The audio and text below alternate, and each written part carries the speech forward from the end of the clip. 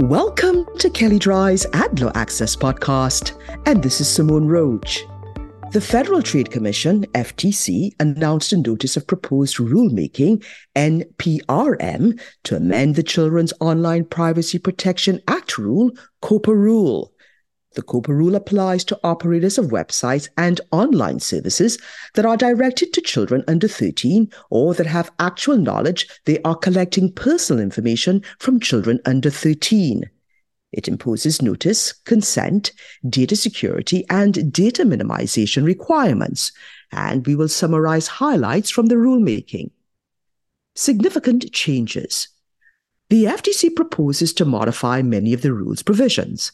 Some of the proposed changes could have far-reaching practical effects for companies assessing COPPA's applicability and working to achieve COPPA compliance. Parental consent for third-party disclosures. The FTC's proposal includes a major change to parental consent requirements, which currently permit a single consent for the collection, use, and disclosure of child personal information. Under proposed rule, when verifiable parental consent is required, operators would be required to bifurcate consent and obtain one for collection or use and one for disclosure to third parties, except where such disclosure is integral to the nature of the website or online service. This proposal could require companies to not only manage the new requirements, but also address potential parental confusion created by a bifurcated model. Internal operations exception. The FTC proposes to modify the rule's internal operations exception to the general requirement that operators obtain parental consent. Under the proposal, an operator would be prohibited from using a persistent identifier collected under the internal operations exception in connection with processes, including machine learning processes that encourage or prompt use of a website or online service. By way of example, the FTC noted this new limitation would prohibit operators from using or disclosing persistent identifiers to optimize user attention or maximize user engagement with the website or online service, including by sending notifications to prompt the child to engage with the site or service. How this new limitation would be reconciled with internal operations activities that companies currently use to operate their sites, including for personalization, is an important question to be answered. School authorization exception. The rulemaking includes an entirely new parental consent exception for education technology. In certain circumstances, an operator may rely on the consent of a school as opposed to a parent in collecting child information. The proposal specifies a number of requirements that must be satisfied to rely on the school authorization exception, including 1. That the information collected can only be used for a school-authorized education purpose and not a commercial one. 2. A written agreement between the authorizing school and the operator with specific terms. 3. Direct supervision by the school over the operator's use, disclosure, and maintenance of the personal information. 4. That the operator must post an online notice with prescribed information. And 5. The ability for the school to review and request deletion of any child personal information. Although the FTC's proposal makes clear that the new school authorization exception is merely a codification of existing guidance, both schools and operators will need to address issues left open under the exception, such as what activities fall within the educational purpose limitation. Data security obligations. The FTC's proposal offers more granular and prescriptive terms on what is required by COPPA's requirements to establish and maintain reasonable procedures to protect children's data. Such reasonable procedures would include establishing, implementing, and maintaining a written children's comprehensive security program. It would also include written assurances from third parties to which child personal information is disclosed that they can satisfy requirements to secure and protect child personal information. New parental consent options. The FTC proposes allowing parents to provide consent through text messages, knowledge-based authentication, and facial recognition technology. The FTC is also proposing to eliminate the monetary transaction requirement for obtaining consent through a parent's use of a credit card, debit card, or online payment system. Under this proposal, the parent would simply need to enter payment information and no charge would be transacted. Defining directed to children.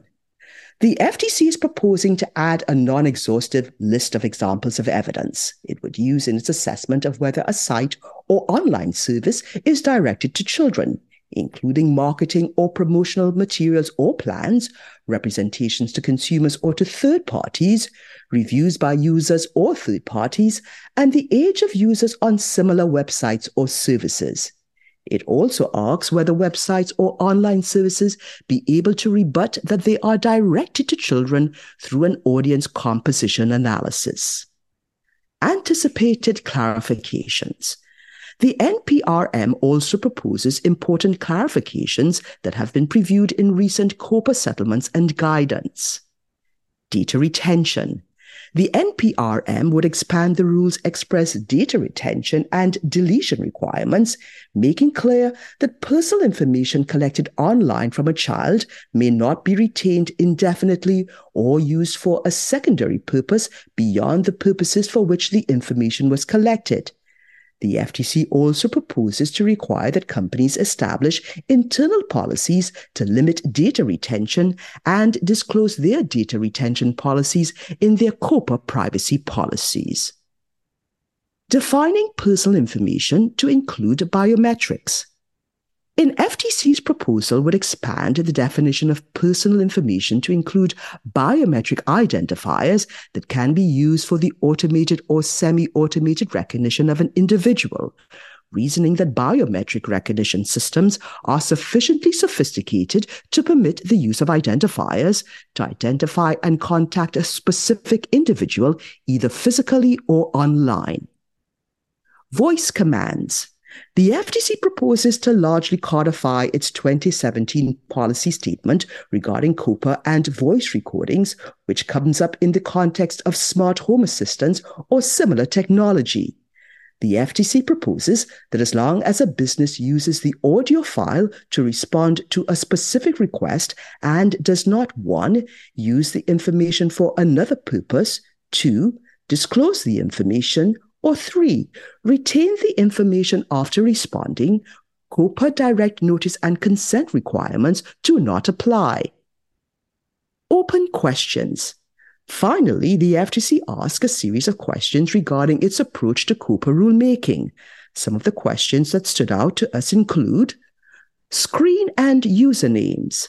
The FTC asks whether it should expand the definition of personal information to include screen or usernames that do not allow contacting an individual, despite the fact that the FTC's rulemaking authority to define personal information is limited to identifiers that can be used to contact a specific individual.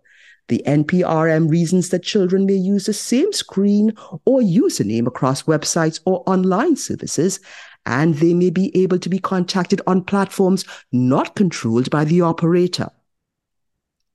Limiting personalization and contextual advertising. The existing COPPA rule permits businesses to use persistent identifiers for internal operations without parental consent. The FTC asks whether certain types of personalization and contextual advertising remain appropriately categorized as internal operations. For example, the NPRM explains that personalization that is user-driven may be permitted under the internal operations exception, but it asks whether personalization that is driven by an operator and that is designed to maximize user engagement should be permitted. Similarly, the NPRM questions whether to continue to permit contextual advertising under this exemption. It explains, given the sophistication of contextual advertising today, including that personal information collected from users may be used to enable companies to target even contextual advertising to some extent, should the Commission consider changes to the rules treatment of contextual advertising. Role of platforms. The NPR remarks whether platforms can play a role in establishing consent mechanisms to enable obtaining verifiable parental consent. In particular, the FTC states it would be interested in understanding the benefits that platform-based consent mechanisms would create for businesses and parents.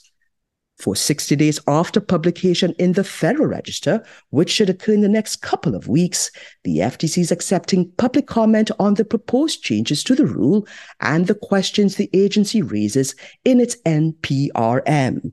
And of course, we will continue to monitor developments.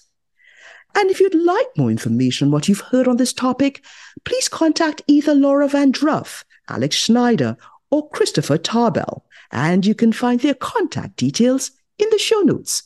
And also, please see our Advertising and Privacy Law Resource Center available at kellydry.com.